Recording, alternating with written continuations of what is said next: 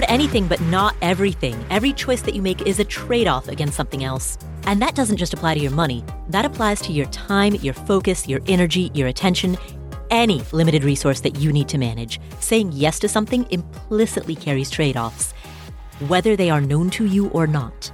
And so that opens up two questions. First, what matters most? And second, how do you align your decision-making around that which matters most? Answering those two questions is a lifetime practice, which we sometimes get wrong, often get wrong, and that's okay. This is a judgment-free zone.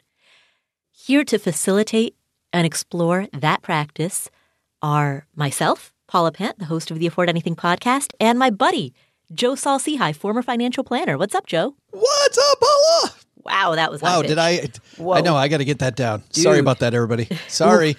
There are a few thousand people like holding their ears, bleeding ears. We haven't had that review yet. Made my ears bleed.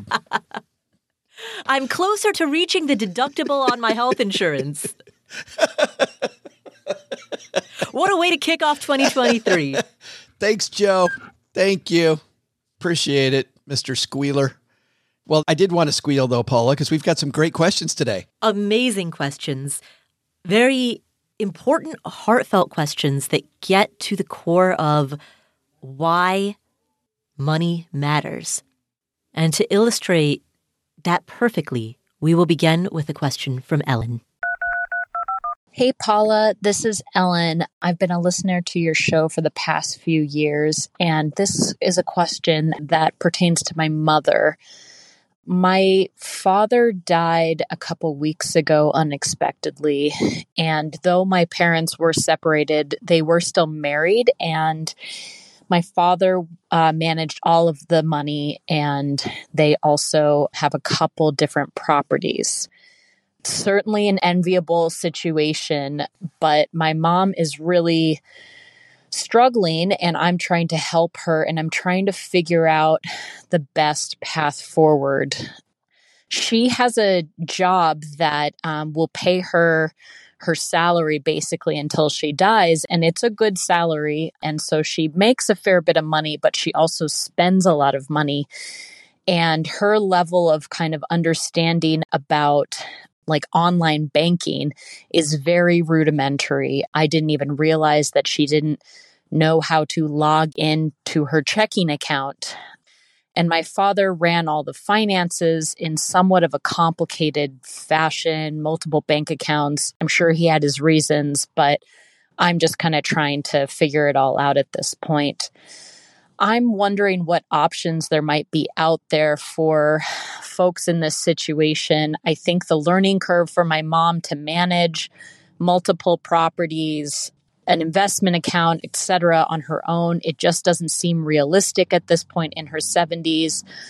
I'm wondering if a trust is a good option. I'm wondering about clever ways to sort of manage the condos that she now owns solely, a retirement, kind of house that she'd like to use part of the year. It's just a lot. And I'm starting to realize that I can't just take it over for her. There's this quality of if it were my own money, if it were my own properties, I feel like I could do it, but it's just not sustainable. And I'm trying to figure out how to help her. And there's just such a knowledge barrier and it's just really overwhelming. And I could see it really damaging our relationship if we don't find a solution. Any thoughts you or Joe might have are very much appreciated. Thank you. Ellen, thank you so much for asking that question. And first and foremost, I'm so sorry to hear about the loss of your father. As hard of a time as this is for you, for your mom, for everyone in your family and everyone who loved your dad, for you to have the strength in this moment to look after your mother, to care about her finances, her well-being, that takes heroic resilience. I'm sorry to hear about your loss and also very proud of you and admiring of you for the work that you're doing and the care that you're giving. To your question, There are a few big picture guidelines that I'd like to establish as a foundation. One, create as much simplicity as possible. You mentioned that these assets are spread out across a wide variety of accounts. And I know exactly what that looks like, how it's easy to accumulate multiple checkings accounts, multiple savings accounts, multiple taxable brokerage accounts, and 401ks, and different types of IRAs. It's easy to accumulate account clutter. And that only adds to the complexity and makes things feel unnecessarily overwhelming. So, to the greatest extent possible, consolidate everything into as few accounts as reasonably possible. To the greatest extent possible, consolidate into one checking, one savings, one taxable brokerage, have there be one credit card, one debit card. This is in reference to her personal assets. The rental properties we'll talk about in a bit because those are technically a business and businesses have to play by a different set of rules.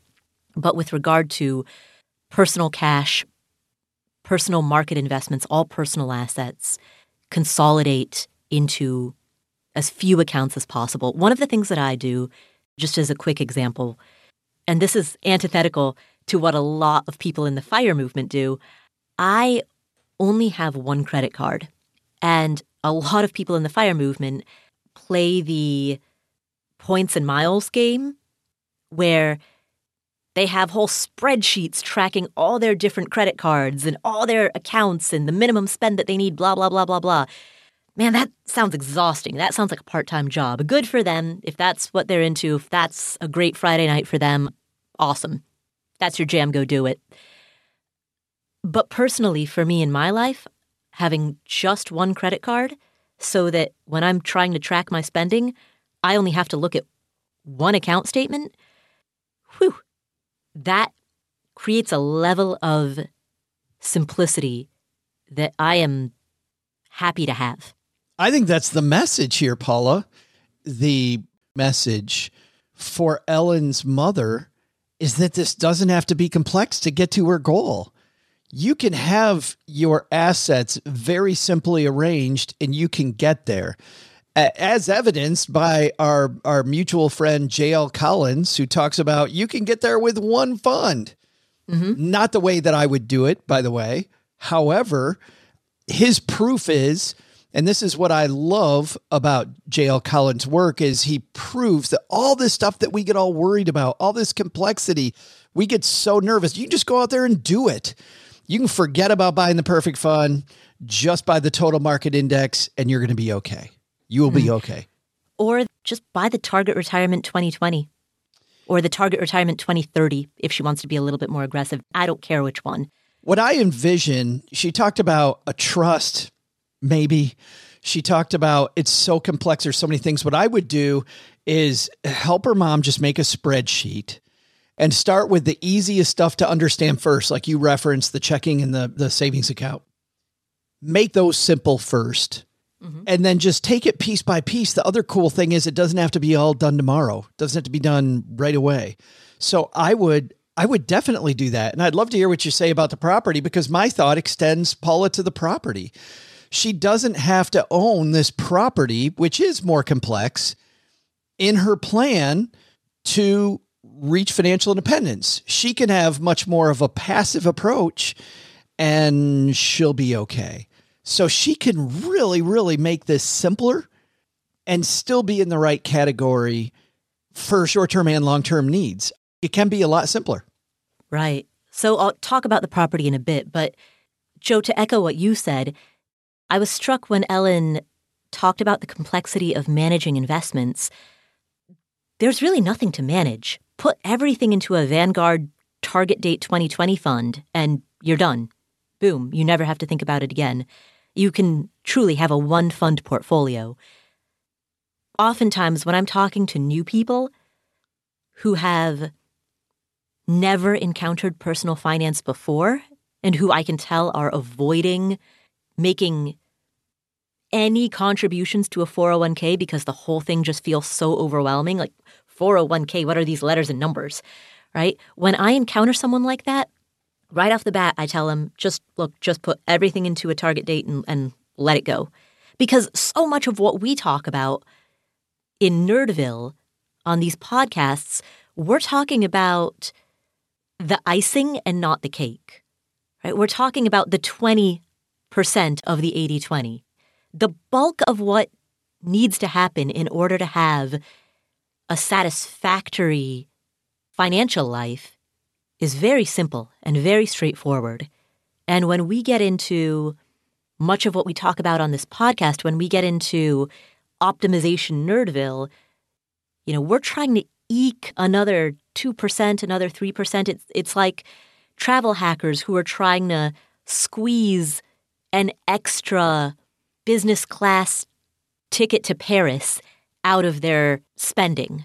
Sure, you can do that if you want to squeeze the lemon for all the juice it has, but that's not necessary. There's the concept of satisficers and maximizers. A satisficer, and no, that's not a mispronunciation, that's what the term is called. I don't know why. I've never heard it in any context other than that.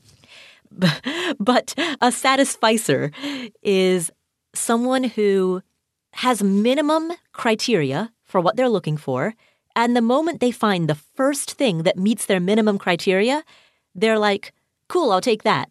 And they're done. That's it. And that's how they approach buying a couch, buying a car, choosing what city to live in. That's how they approach every decision in their life. Those are satisficers. By contrast, maximizers are people who painstakingly research the pros and cons of everything in order to try to find the quote-unquote best option.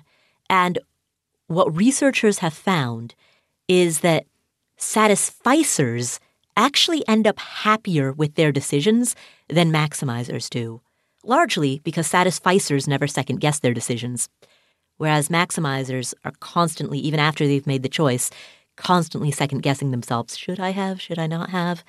So in terms of overall life satisfaction, you can approach your finances like a satisficer. You don't need the quote-unquote best investments. Just pick something that's good enough and be done with it. There could be a continuum here too, Paula. I mean, not that her mom's not a satisficer. She may be or she may not be, but she hasn't done this in a long time. And maybe if she goes out and she starts making a few of her own financial moves that she hasn't made in a long time, she may find after a while or realize, wow, these, making a few mistakes, pressing a few wrong buttons isn't going to kill me. And then she can re-add more complexity to optimize a little more if she decides to do that. But first, people beginning playing a sport don't run the most complex plays. They start off with the basic things. And if you just give your mom the basics and she understands those, I think she's going to be better off. Can we talk just for a second too about her relationship with her mom before we get to the real estate? Because I think this is important as well. I think two things. Number one, I think it's going to be great for their relationship if, as they're doing this and they're making the portfolio simpler, mom handles as much as she possibly can herself so that she learns more quickly that it's okay to not understand the website at first. You're not going to get exactly what button to press. And she just gets used to the trails that we all follow. I mean, I was thinking the other day as I was turning on my computer, how I do so many things just because I've done it 500 times, right? I know to press this button. I know to go there. I've been to this website. Oh, I used to not remember this thing, but now I've been there so many times that I know this. Like the more mom does it herself and maybe messes a few things up and finds out that that's okay, then I think that's great. And plus, I think it also changes that relationship where mom's not leaning on daughter as much for this stuff that seems maybe right now very foreign. And that's over the short term. Over the longer term, if she truly thinks that mom needs somebody to talk to about her money, maybe one of the best things she could do would be to go with mom and start interviewing some fee-only planners that are on mom's wavelength, where they get along really, really well. Some fiduciary CFP that mom can talk to and that Ellen feels comfortable with and knows that this person, because Ellen knows a lot more right now than mom does and can help her, I think, make a good choice of who those people would be. I think that might be a gift that helps their relationship as well. Yeah, if they think one is necessary. They may or may not. Well, I think always, because I'll push back on this one, I think always having smart people in your corner is important. And I know especially a lot of us that continue to ask the question, are you smart enough to do this yourself? I believe they're asking the wrong question. I think we always want to surround ourselves with smart people. And if Ellen thinks that she shouldn't be that person, then helping her find good people for mom to surround herself with so that she's still making good decisions over time, I think she should definitely do that. Joe, I'm going to push back on that a little because I think that introduces another level of complexity to this whole equation. Right now, the goal is to reduce complexity, to create simplicity. Choosing a good financial planner is itself a skill set and a very difficult one, right? Choosing who's to be on your team is a difficult skill. I didn't say we do this now. Did I insinuate that we do this right now? No. But if this is a down the line thing, like a year from now kind of a thing, sure, maybe. But I think at the earliest, this would be like a year from now thing, not a now thing. Absolutely. Oh, absolutely. No, I mean, hear me correctly. You start off with this spreadsheet of what's the lowest hanging fruit. Mom can't hire a financial planner. And I know this is really what you're saying, Paula. So my voice that I'm hearing going up is not directed at you. This is directed at just this conversation in general, which is that you can't hire a financial planner when you're going to abdicate the throne.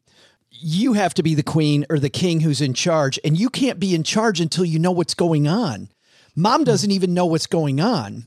So before you hire advisors to help you, you have to know the basics of where you're trying to go because it's your mission. It's not your advisor's mission. And this is why so many relationships with financial planners go south, is because we just think we're going to hand it off to somebody else. Mom's going to come in 6 months from now if she does that, and she's going to be screwed.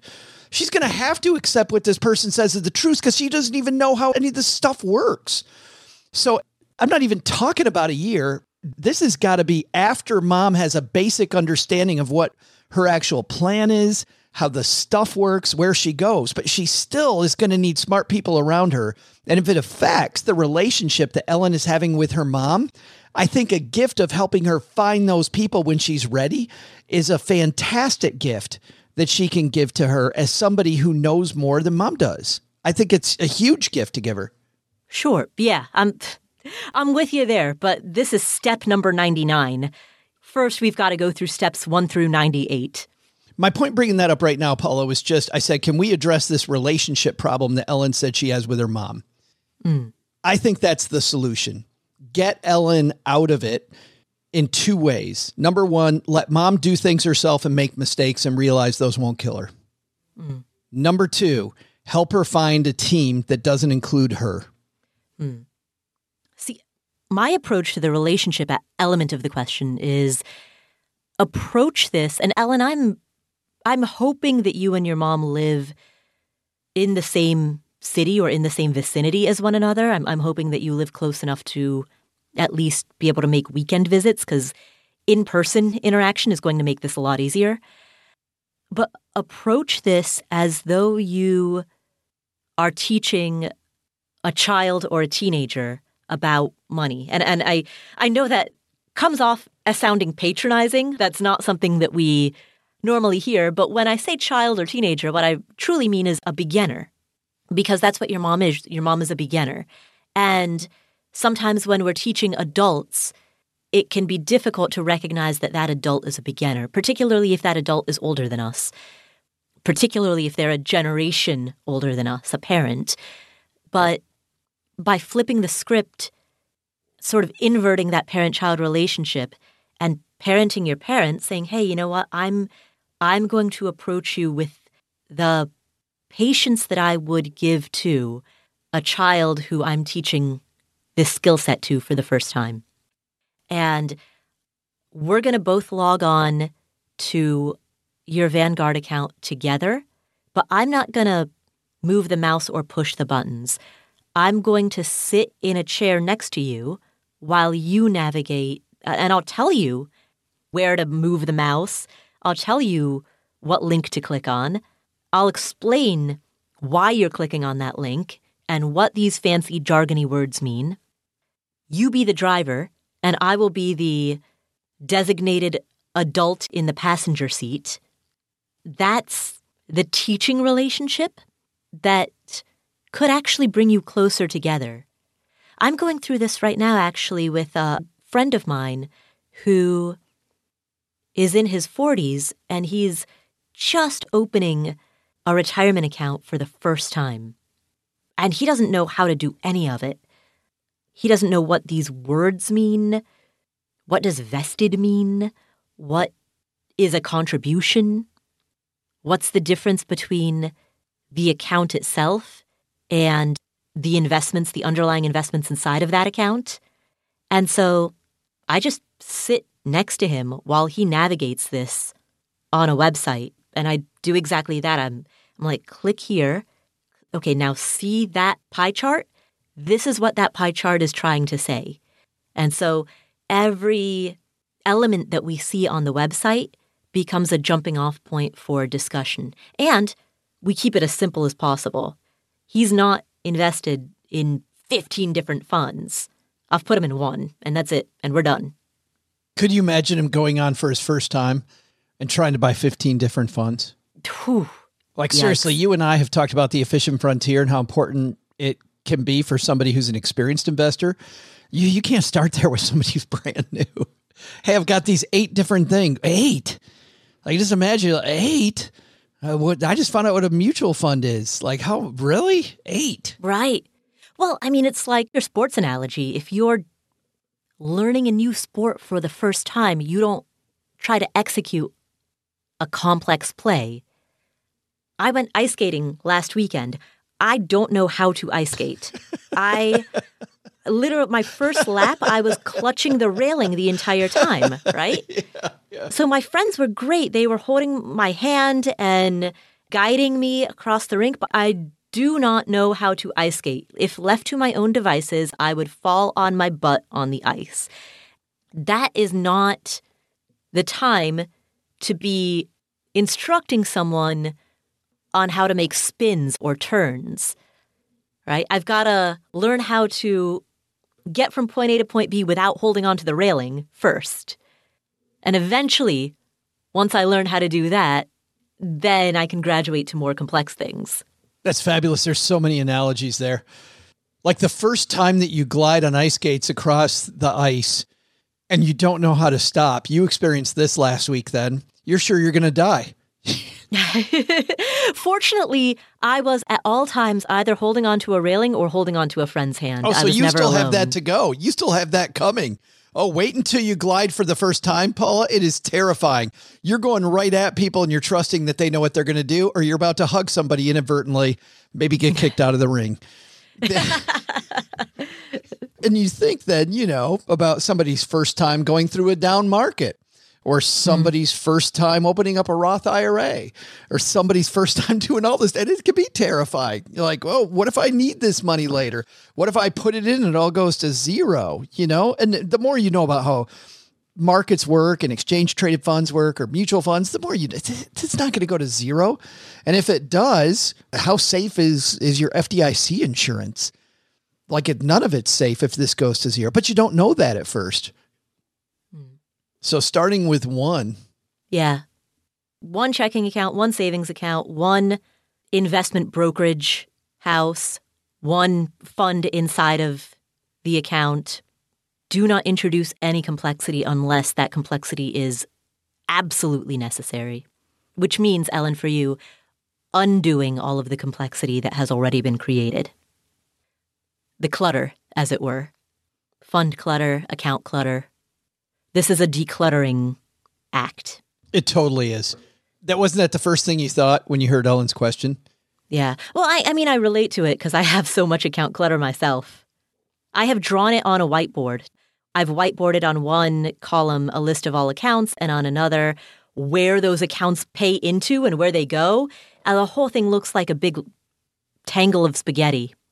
It's so fun. It's like going through a closet or weeding a garden. Ellen, related to the rental properties, my recommendation would be hire a property manager who will look after those properties. I don't know if all of them are in the same location or not, but hire as few property managers as possible, meaning if all of them are in Cincinnati, then great, you only need one property manager because they're all in Cincinnati, versus if half of them are in Cincinnati and half of them are in Cleveland, then that adds to the complexity because now you need two. Likewise, if the properties are in LLCs, you truly only need one LLC per state. So in order to reduce complexity, in order to create simplicity, keeping all the properties that are in the same state, in the same LLC, will maximize simplicity. And then in order to keep those funds separate, because they're business funds, so they need to be kept separate, one business checking account, which has one debit card associated with it. All the income goes into that business checking account. All of the expenses associated with the property come out of that business checking account with the debit card or with the checkbook. And that's it. No more additional complexity beyond that. Property manager that's handling it, one account to capture all the revenue, link that account to QuickBooks, hire a bookkeeper to reconcile QuickBooks, hire an accountant to do the taxes. And that's how you make that as simple and as hands-off as possible. You'd mentioned a trust. Joe, I'm curious what you're going to think about this. A trust, I think, will only increase complexity. It'll only make things worse. I don't see any reason to have a trust unless you're worried about some family member coming after the assets and you're trying to protect the assets. I don't see any reason to have a trust. To me, that's just going to drastically increase the headache factor. Yeah, I don't know what the family situation is like. And I also don't know what the total value of assets add up to. There's certainly, if it's in the tens of millions of dollars, which I think for most of the Stacking Benjamins and Afford Anything audiences put together, there's going to still be very few people. I think it's 1 in 700 people, Paula, I read earlier today, have an estate planning problem based on the value of their assets. So if it's 1 in every 700 people listening to the show might have an estate planning problem. I think if that is the case, though, then definitely get a trust. If not, I think she can put beneficiaries on all of her accounts and make sure that the right things happen. If there are children by prior marriages, if there are other relationships that mom has had besides Ellen's dad who passed away, that also can increase complexity and a trust might be necessary.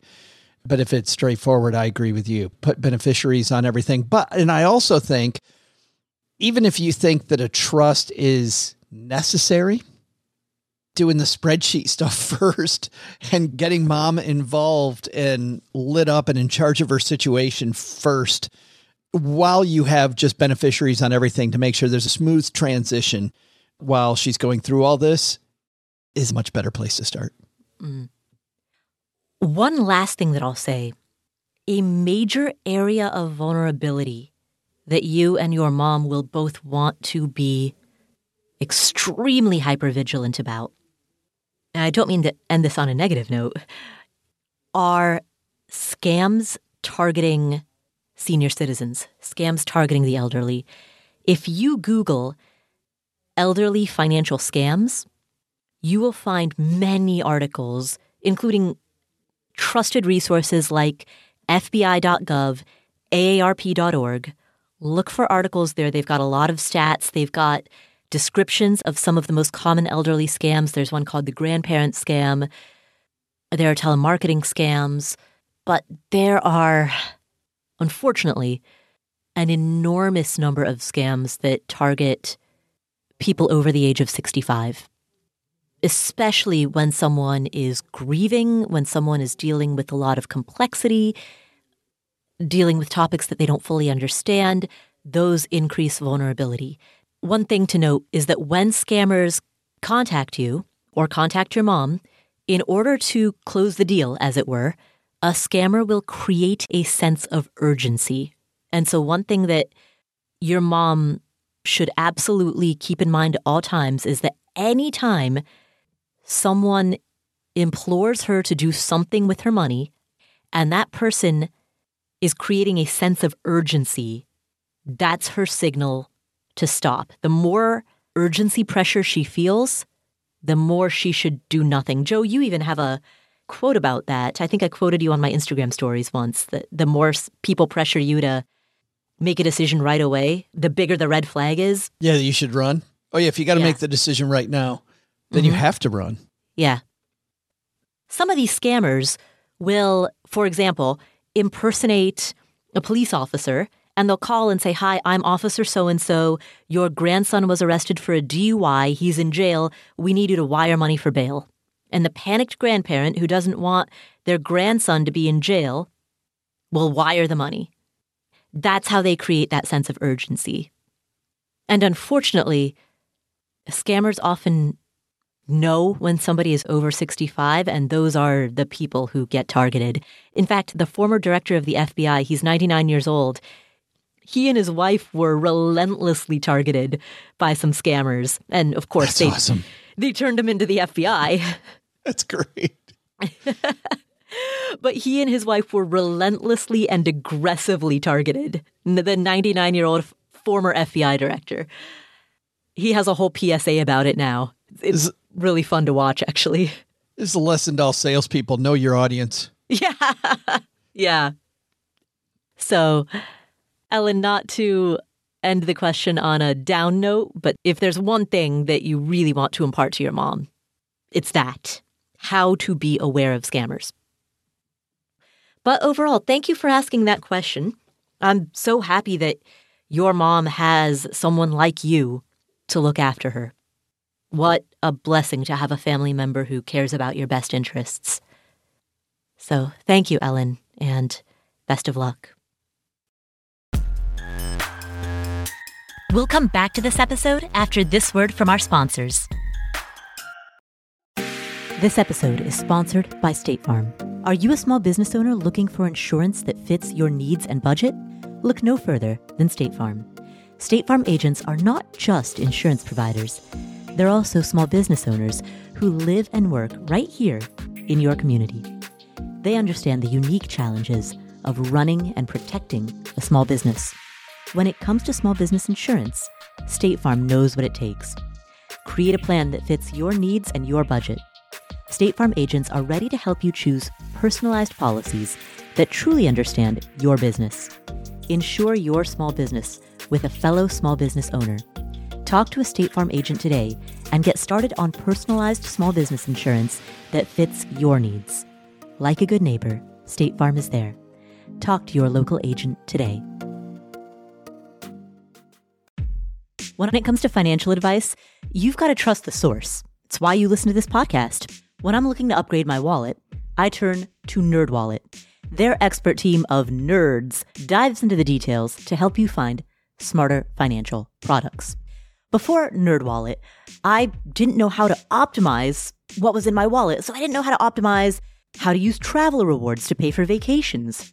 But now I've got a new card with more miles, and I'm getting business class upgrades, I'm getting lounge access, I'm getting all kinds of perks that I didn't even know that I was missing out on. What could future you do with more travel rewards? A hotel upgrade? Lounge access? Wherever you go next, make it happen with a smarter travel credit card. Don't wait to make smart financial decisions. Compare and find smarter credit cards, savings accounts, and more today at nerdwallet.com. NerdWallet. Finance smarter. As with all cards, credit is subject to lender approval, and terms of each credit card issuer apply.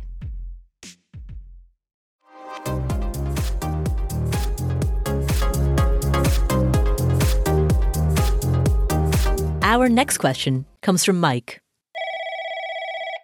Hello, Paula and Joe. My name is Mike, and I have a question about buying into an existing business. I've been offered a job by an old coworker that I deeply respect and have a great relationship with. He started his own business in the engineering services sector about 8 years ago. He says he is very busy and growing steadily and expressed he thinks there's lots of room to grow in size and revenue with existing and new clients, and is close to hitting the $1 million annual revenue mark. The small business is a limited liability corporation and currently has a few employees with plans to hire a couple more, including myself. In our casual talks, he brought up the idea of buying into his company, presumably slowly by setting aside portions of my paycheck rather than a lump sum. I'll be making somewhere around $120,000 per year salary, for reference, which is similar to my current one. It seems simple at first glance, but obviously it may be complicated when considering legal, financial, and professional and relationship perspectives. I have zero experience in business ownership, much less buying into an existing one, so I'm hoping you can provide some general advice and recommendations for my potential situation.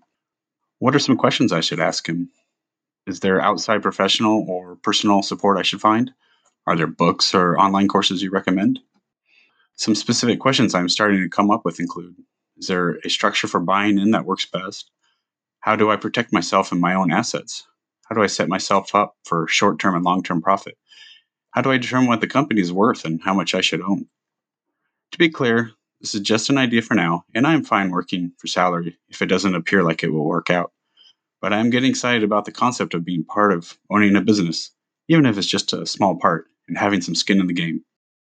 Thank you for all the great information you have provided over the years. Afford Anything and Stacking Benjamins are my go-to podcasts when I'm walking the dog or mowing the lawn. Mike, thank you for your question. I'm glad that if you're walking the dog or mowing the lawn, you've got financial wisdom coming in. I have a couple questions right off the bat. First of all, and I'm sure your buddy is awesome and this is a great business, but just putting on my skeptic hat for a moment. Number one, he started the business 8 years ago. It is only now making the first $1 million in annual revenue.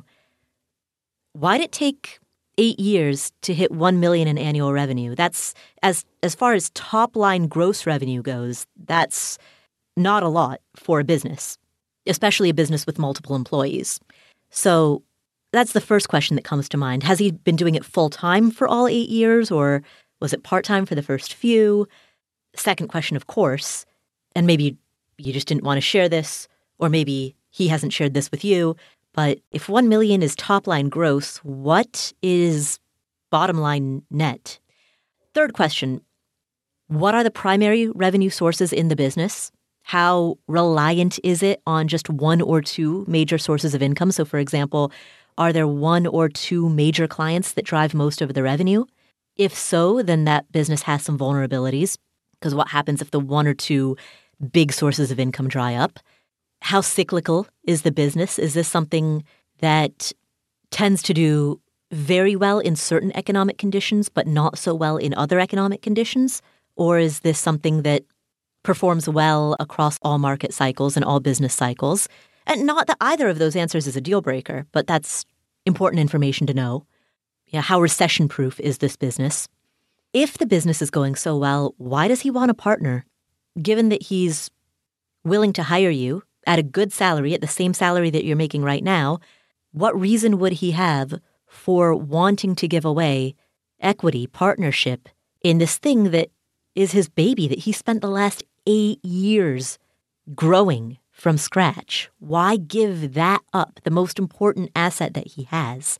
That's my number one question. Yeah. That's the first one. Companies, I think, Paula, only solicit small investors if one of two conditions happen. Either one, they just want to include friends and family, usually not the case. They go to friends and family because they're the easiest people to get money from. But the second reason is because big investors have passed. Usually when clients of mine, when I was a financial planner, sometimes people with millions of dollars were presented opportunities. In most cases, we found out doing our due diligence that the only reason that we were asked for money was because bigger firms had said, no, thank you. And that's a red flag. If companies with huge departments that can go dig in and do due diligence say, this isn't a good idea, if they pass, why is it good for you? And it doesn't mean it's not, which, Paul, I love how you began that, not to be negative, but this is your job here. Your job is to think of all the things that are bad so that you can put all these in front of your friend and have him answer each one of these questions. Right. Exactly. But I also wouldn't take his word for it. I definitely would want to see the books. And I love what you said about the business being cyclical and about where revenue comes from. But I also want to see what the debt situation looks like. Obviously, we don't want to see debt. I don't want to put money into a business just to do debt service. I want to be able to grow the business. And then number two is I want to see then also free cash flow that is every month, because that also gives you room to expand. So the first way I would answer Mike's question about what does he need to know, I'd want to sit down with a CPA, somebody that knows how to look at the books, and help Mike learn how to read the books. I had a great discussion with Sharon Lechter, who's the co-author of Rich Dad, Poor Dad. And Sharon had this wonderful phrase that I totally agree with, that accounting is just another language like Spanish or Italian. It's just another language. And when you start learning some of this language, A, you'll know it forever, like riding a bike. But then second, you can then discern problems or opportunities that you couldn't before you knew that language. So learning how to read that language will give a lifetime of better investing to Mike. Yeah. You know, I'd go one step further. So I took an accounting class last fall. It was absolutely fantastic. Mike, I would strongly recommend, you don't necessarily have to take a class. Go to YouTube. There are some amazing accounting channels on YouTube. That's where all the fun people on YouTube go. Honestly, there's some pretty fun ones out there. There's one, what's his name? Is it Accounting Tools? Let me find it. He has the greatest YouTube thumbnails I have ever seen. Oh my goodness. Like, I watch his videos partly for accounting and partly just as a tutorial on how to make great thumbnails. I've definitely known some people in accounting who are tools. Ha, ha, ha, ha, ha. Accounting. Says a guy, by the way, who was a financial planner for a long time. So accountants, you can bring it back at me. That's fine. All right. Accounting stuff. Accounting stuff on YouTube. 510,000 subscribers. Sweet. Oh, that's awesome. Right? That's fabulous. Yeah, I would binge this YouTube channel for a weekend. Mike, do that before you make any moves.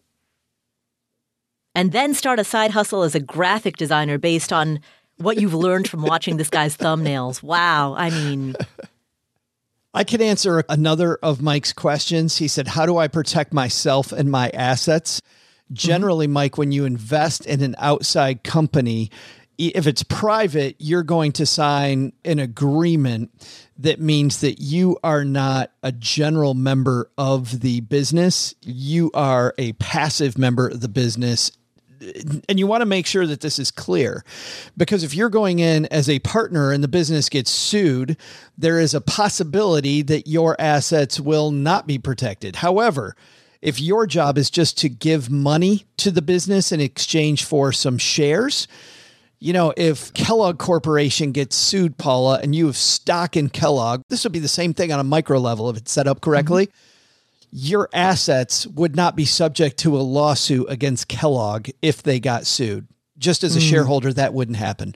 So just be clear about that. And if you set it up the right way, that you are just buying, quote, shares of the company, then at that point, your assets will be completely protected. There is no risk to your assets. But by contrast, if it is a partnership, like a true partnership, then you'll want to set up agreements that cover what are referred to as the 4 Ds. So the 4 Ds are death, disability, divorce, and disagreement or distress. And the 4 Ds are often where business arrangements fall apart. Death, for example. Imagine one of the two of you passes away and your heirs or beneficiaries receive your share of the business. Great. Does that mean that the surviving person now has a business partnership with the heirs or beneficiaries of the one who passed away? So does that mean, for example, that suddenly your business partner is that guy's kid or that guy's niece or nephew? Or does it mean that you now have to buy out that person, which means you have to come up with the funds to buy out that person, right? Does it mean that you now are faced with a liquidity crisis because suddenly you're forced to come up with the money to buy that person out? Or does it mean that the heirs and beneficiaries are entitled to sell their share to some other third party? And so now you're suddenly a business partner with random Alan from Kansas whom you've never met before, right? That's what can happen with, and frankly, I've used death as the example, but the same thing can happen with divorce. If there's a divorce and the former spouse gets a share of the assets, does that mean that you then can end up in a business partnership with the former spouse, or that the former spouse can then sell their share of the assets to a third party, or can try to force a buyout, which puts you into a liquidity crisis? So you'll want airtight agreements that govern death and divorce and disability. What happens if one of the two of you becomes so incapacitated that you're unable to work? How long does the other person cover until the other person eventually runs out of patience and says, you know what, I've covered for you for a year so far. I can't keep doing this. I need to force a buyout, right? What happens in that situation? You'll want to create airtight agreements that govern the 4 Ds: death, disability, divorce, and disagreement. And the fact that that explanation took a long time, Mike, is why I would opt to own the stock. Now, the good news is if you do end up in a partnership, then you have a say on how the company's run. And I don't know what type of dynamic that changes, because you said that you're going to go work in this company. How does it change the dynamic if this person's your partner as well? Because I think there's also an emotional game there, Paula. There might be a power dynamic. This guy's been running the company alone for 8 years. Now Mike is a partner and owner of the company and starts exerting some of that ownership interest to say, I don't like the way we're doing things. You begin to maybe create some possibilities for animosity. Paul, there's one other piece of this equation that Mike asked, which is also interesting for anybody who might be thinking about buying into a business, and that is short-term profit and long-term profit. If you are somebody who's just investing in a business and you're not going to be one of the general partners, but one of the limited partners, meaning that you're just going to kind of own shares in the company, usually in 95% of the cases of this that I've seen, there is very little to no short-term money that's being paid out.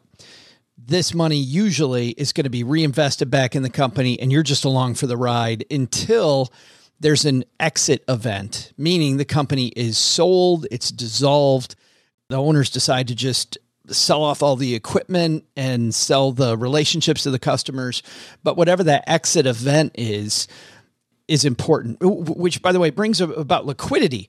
I want to know then how and when, under what circumstances, can I get my money back out?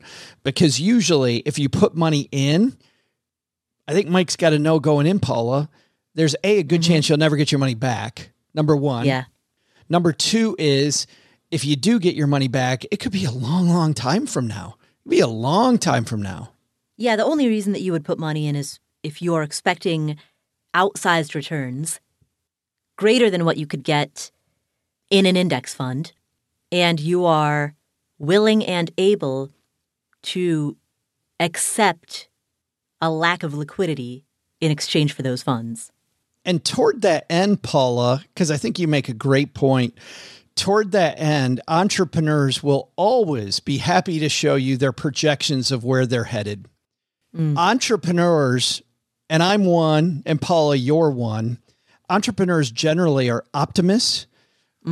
We're very certain that our business is strong and it's going to go really well. But back when I was a financial planner, when a client would bring this opportunity to me, just as a general rule of thumb, I would always double the runway that the entrepreneur shows me. If they think the profitability is in 4 years, I think it's going to be 8. And by the way, that always served me well. That always served, but on 2 occasions, in 2 different scenarios. Number one is I didn't expect the money in 4 years. I didn't go in there expecting my scenario is going to be as rosy. So if it did go longer than that, I wouldn't have friction between myself and the entrepreneur. We wouldn't be beating heads.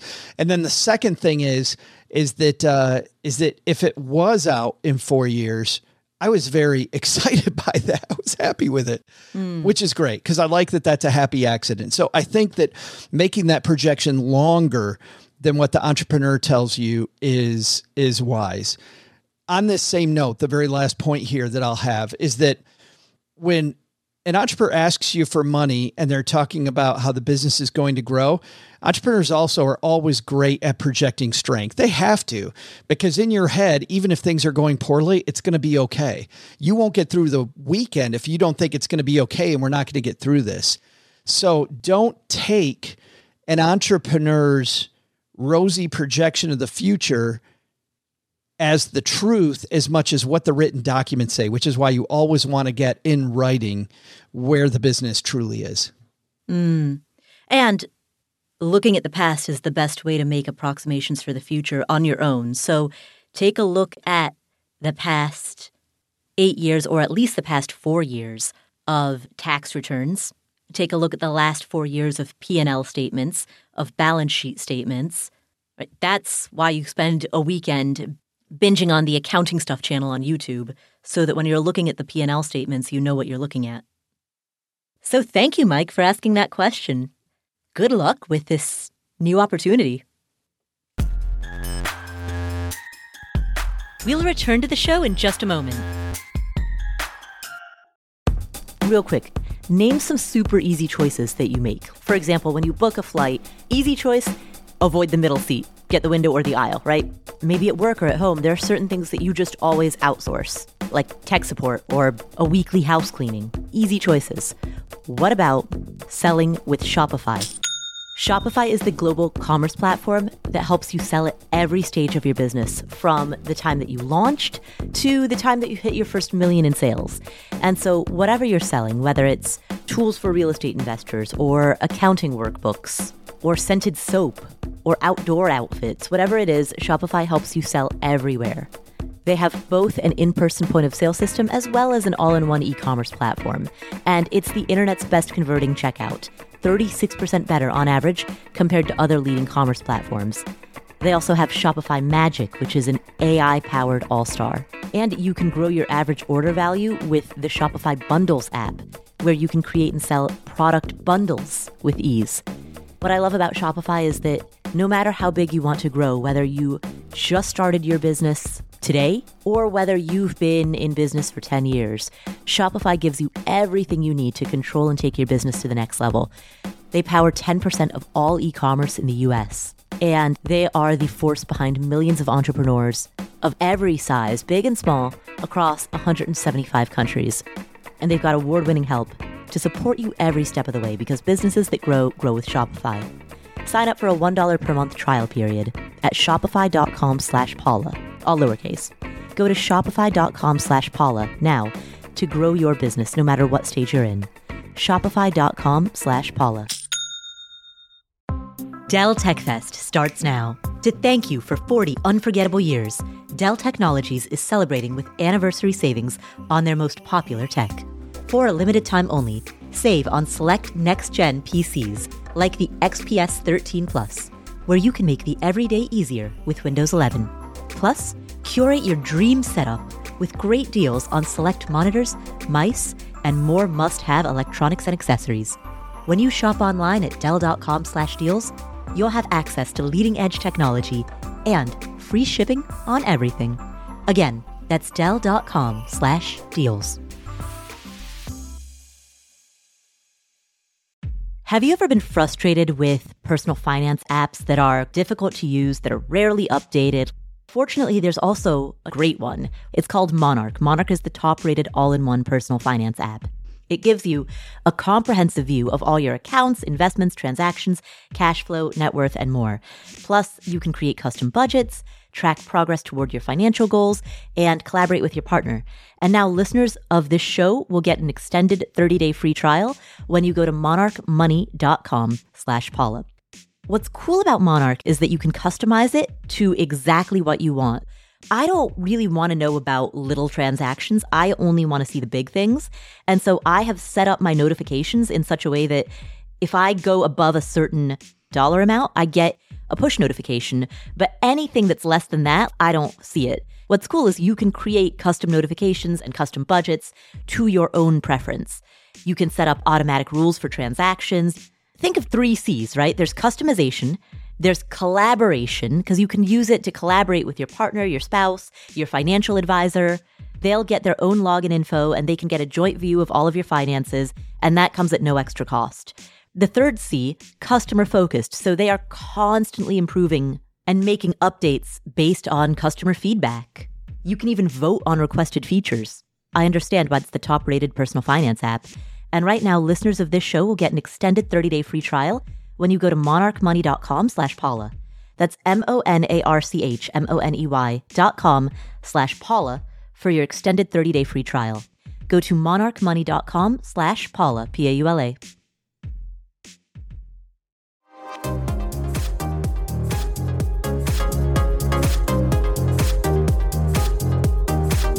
Our next question comes from Pep. Hey, Paula and Joe, Pep here. I am wondering what happens when a public company goes private. I am one of the high-tech people who've been given RSUs, and the company is probably going to get bought, or a private equity firm is going to come in and take them back private. And I'm just wondering what's going to happen to all of those RSUs that I never sold. Am I going to completely take a loss? And how do people with a lot of stock, when that happens, are they forced to just, sell it and walk away with short-term gains if that's what happens? And they're just left to deal with the fallout from a tax perspective. Any insight into, not that I have control over what's going to happen, because I don't, but I'm just wondering, I'm trying to wrap my brain around it and trying to plan for the future.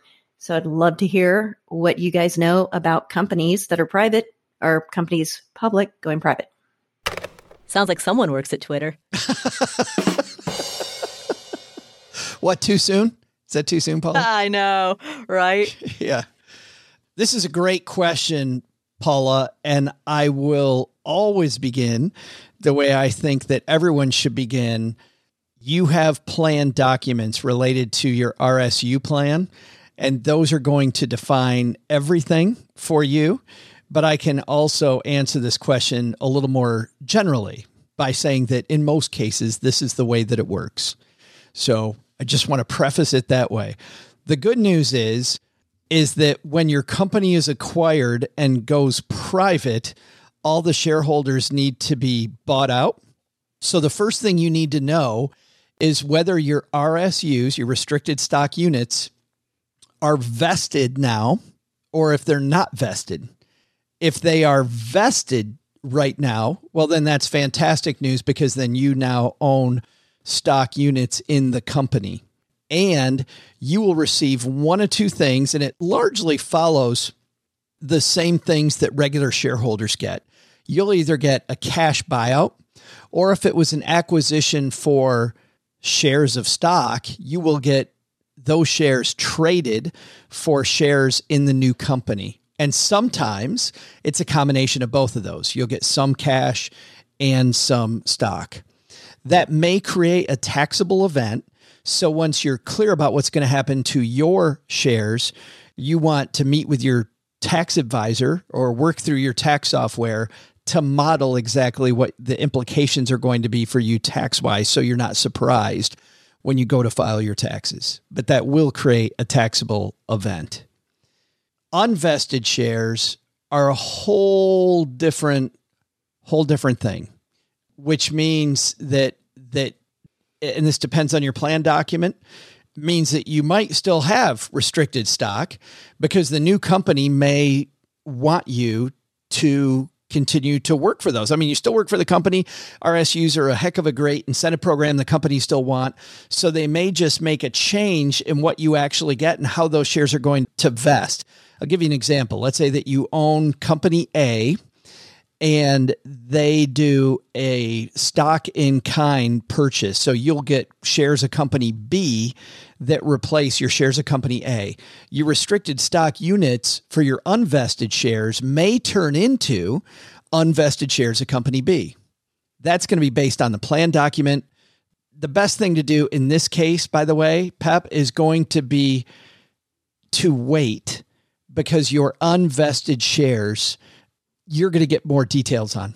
You will get more details about what happens to those, because you're not going to be the only person with RSUs. I mean, unless you're at a really, really small company, but I'll bet you're not. If you have RSUs, you're generally at a fairly, at least mid-sized company, and there's going to be a lot of people in that boat, and the company is going to be obligated, because of the fact that you own these RSUs, even though they have invested, to give you more of a runway about what the decision-making process will be around what you can do with those or what you can't do with those, or if they went away. Your plan document, though, may already spell that out. If our company gets acquired, here's what's going to happen to your RSUs, and it'll tell you A, B, C. And if you trust people in HR, your human resource department is always, as long as you trust them, is a great place to ask questions like this. Not a great place to ask questions. So do you guys offer severance? Don't go ask HR that question. But remember, HR works for them, not for you. Exactly. HR represents the employer. You have to remember they're going to evaluate your question. But what happens to my RSUs is a completely valid question and doesn't mean you're going anywhere. It's just like, hey, I've got all these RSUs and a bunch that aren't vested. How's that going to work? Paula, I'm also going to give you a great resource from a blog called levels.fyi, which walks through what happens to my RSUs when my company gets acquired. I think they do a really nice job of getting even more into the weeds on this than we did today. So I'll pass that along to you, and you can put it in your show notes. Perfect. And the show notes are available at affordanything.com/show notes. One last thing that I'll say about vesting, and this doesn't refer to RSUs, this is vesting generally, including vesting that takes place inside of a 401k or any other company-sponsored retirement account. And Pep, this is not specifically for you, this is broadly for everyone listening. If your company does a round of layoffs or shuts down or lets you go against your desires, if you were not the person to initiate leaving the company, if they left you rather than you leaving them, sometimes you can negotiate for the value of the unvested amount. And it doesn't always work, but it's worth a shot. You're on your way out the door anyway, so you may as well try. I have known people in the past who have done that, who have been laid off, and in the span of that layoff, they've emailed the company and said, hey, the purpose of vesting is for the company to give me an incentive to stick around. My intention was to stick around. Y'all broke up with me. So given that there is this unvested amount in my 401k, can you please either turn that into a vested employer contribution, or can you please increase the size of my severance package, increase the size of my final payout bonus by that amount of money in order to compensate for it? And I've known cases in which that has worked. So that's a quick tip for squeezing some more juice out of the lemon, right? Sure. No. Like we were saying to Ellen, that's most of what we talk about on this podcast is the optimizing rather than the satisficing. That's a prime example. A lot of people might think, well, Pep doesn't have any leverage in that case, or, they may be in the same situation, but you do. Here's the reason that you have leverage. They want you to sign one or maybe two different documents. They want you to sign either a non-disparaging, hold harmless agreement that, hey, I'm gone. I give up my rights to anything related to this company. It's all gone. Bye-bye.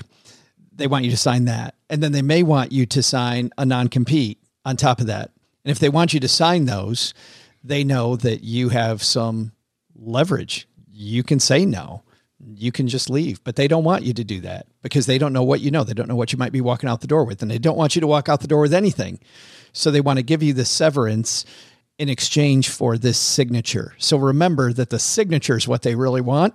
And I think, Paula, that may give you some more leverage in your head. I don't think I'd actually play the card. I wouldn't say, oh, well, you need my signature. Don't do that. Just Right. realize that you have more leverage than you know and have some confidence when you make that ask. All right. We've got one more question today. And it's from an anonymous caller, which means, Paula Pant, that we are assigning names of journalists. Mm-hmm. I would like to name this anonymous caller after the Pulitzer Prize winning prominent journalist, Ida B. Wells. So let's name this next caller, Ida. Hi, Paula. This is Anonymous calling from San Antonio, Texas. I am 40 years old, single with no kids, and not planning to have children. I recently quit my job in Virginia and moved to Texas to become a full-time student in a 16-month accelerated Bachelor of Nursing program. I'm really excited about this career change after spending the first 20 years of my professional life in an office setting that was boring and not really fulfilling. I'll graduate in January of 2024, and I'm planning to work in the ICU and maybe move to travel nursing after a couple of years. I am planning to work until I'm 65. So my question is, as a full-time student, I'll have no income to report in 2023, and I have $5,000 to invest for my retirement. Should I take that $5,000 and simply put it into an IRA and start investing? Or should I use that $5,000 to pay the tax burden for a Roth conversion so that I can move about $40,000 from a tax-deferred account into a tax-exempt account? I know they both have benefits, but I can't figure out which one is better for me in the long run of 20 years. So a little bit more financial background. I have $20,000 in emergency cash, no debt, my car is paid off, and when I graduate, I'm also going to be completely debt-free, which I'm really proud of. In my retirement accounts, I have $165,000, 80% of which is tax-deferred, 20% is tax-exempt. So 2023 provides an interesting opportunity to do the Roth conversion because I'll have no income at all as a full-time student. Financially, I'm really proud of some of the successes I've had in the last couple of years, which include paying off debts and saving money for this career change. That said, I do wish I had more retirement saved. So really increasing my retirement, that's only $165,000 right now, is my number one goal for the next 5 years. Further down the line, I have some other ideas about travel or buying a home, but again, really focusing on retirement so it has at least 20 years to grow. Thank you. I really look forward to your help, and thank you so much for helping all the people with your podcast. Ida, thank you for your question, and congratulations on saving $20,000, on graduating debt-free, Fabulous. on everything that you've done. My question back to you, do you have earned income? I think she was clear that she doesn't, but, Right. and if not, that answers Ida's question. Yeah, exactly.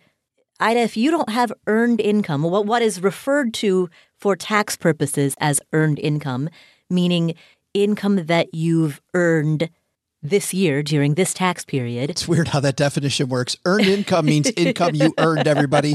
You heard it from Paula Pant right here. Well, I mean, it can't be income that you have earned in the past. It must be income that you earned during this specific tax period. There's no like rollover earned income, right? You couldn't have earned it back in 1992. After this program at Columbia, she's going to work for Webster's. Ouch, Joe. I know what you're saying. Just poking Paula. Yeah, there's no decision. She's going to, and you know what it is with the market being a sloth right now. I think it's a great time to do the conversion anyway. Yeah. But Ida, to answer your question, the conversion between the two options that you outlined, the conversion is the only option that you're eligible for. There is no choice. That's the one between the two that you mentioned. That's the one you have to do. You can only make new contributions with what is referred to as earned income.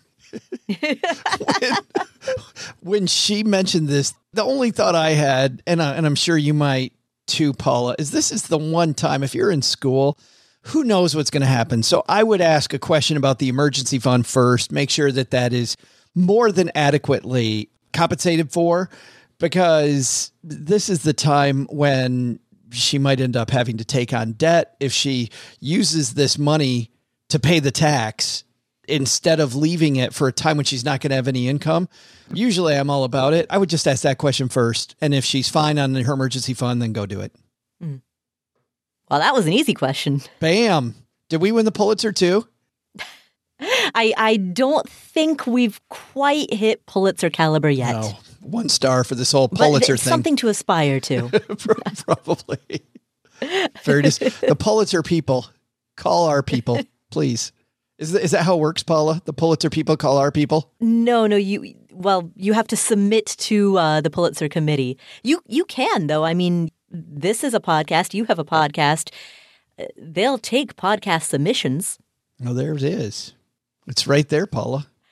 I just don't think, I can't speak for your show, but I haven't yet done anything exactly worthy enough. Have you heard the to jokes? Even constitute a submission. Have you heard the jokes we make on my show? Like, I don't think this type of humor is appropriate for the Pulitzer Committee. We did during the trivia question that you missed. Paula, for people that just joined the show, is usually a part of our Friday Roundtable, but like everything, she's taken a hiatus from that. But on the Friday Roundtable trivia question, which is a year-long competition, Paulette Perhatch, who's on our show and has written things that have been picked up by the New York Times, is an example, great writer. But Paulette's anniversary of her fund was just a couple weeks ago. So we did the etymology of the word maybe not. That may remove us. That segment of the show may remove us from Pulitzer eligibility. Oh, no, that's not a barring criteria. In fact, you should just submit that one. I probably should. Can you imagine these very serious people sitting around the table? Oh, listen to minute 32 of the Stacking Benjamin show. Give them a good laugh. Yeah. You know what's funny, Joe? I am sitting in the Pulitzer building right now as we record this. Oh, there's a flex. No, that's just the name of the building. Look where I'm sitting. It's simply the name of the building. That is cool, though, isn't it? The room where the committee meets is 2 floors down. No, but it still is really cool. It is. It is cool. To be around that much history and that many people who've done so many phenomenal things in journalism has got to be just a rush. Like, and around so many people that are moving in that business and really, truly show you what professionalism's all about. It's got to be great. Yeah. Just great. It's amazing. Some of my professors that are people who have known their reputations for years. And so I'm a little almost celebrity starstruck by the fact that these people who are so renowned in the field are sitting 10 feet away from me. I have a question. Do you think it would help if you're not sure about like your class project or the term paper to ask for the autograph just before you turn it in? No. Next question. That was an easy one. Wouldn't that be great, though? I'm a big fan, by the way. Here's my paper. Just wanted to tell you ahead of time, I love that tie. Here's my paper. No. They might That's see. A no. They might see through that, huh? Yeah. We're a skeptical bunch. Speaking of skepticism, Joe, where can people listen to your show? Well, as they just heard, they could hear all kinds of scintillating, deep conversations on the Stacking Benjamin show. every Monday, Wednesday, Friday. We seriously do have some, as you know, Paula, have some serious and deep conversations, but we also laugh a lot like we do here. Absolutely. Well, thank you for tuning in. This is the Afford Anything podcast. If you enjoyed it, please do 3 things. Number 1, leave us a rating and a review in your favorite podcast playing app. Number 2, share this with a friend or a family member. That's the single most important thing that you can do to spread the message of great financial health. And number 3, subscribe to the show notes, affordanything.com/show notes. Thank you so much for tuning in. I'm Paula Pant. I'm Joe Saul-Sehy. Hi. And we will catch you in the next episode.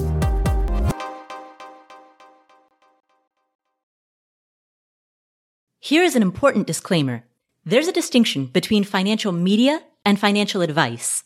Financial media includes everything that you read on the internet, hear on a podcast, see on social media that relates to finance. All of this is financial media. That includes the Afford Anything podcast, this podcast, as well as everything Afford Anything produces. And financial media is not a regulated industry. There are no licensure requirements.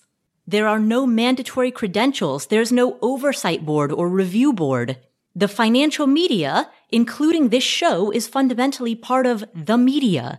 And the media is never a substitute for professional advice. That means anytime you make a financial decision or a tax decision or a business decision, anytime you make any type of decision, you should be consulting with licensed credential experts, including but not limited to attorneys, tax professionals, certified financial planners, or certified financial advisors.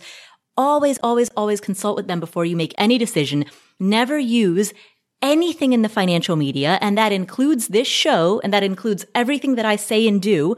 Never use the financial media as a substitute for actual professional advice. All right, there's your disclaimer. Have a great day.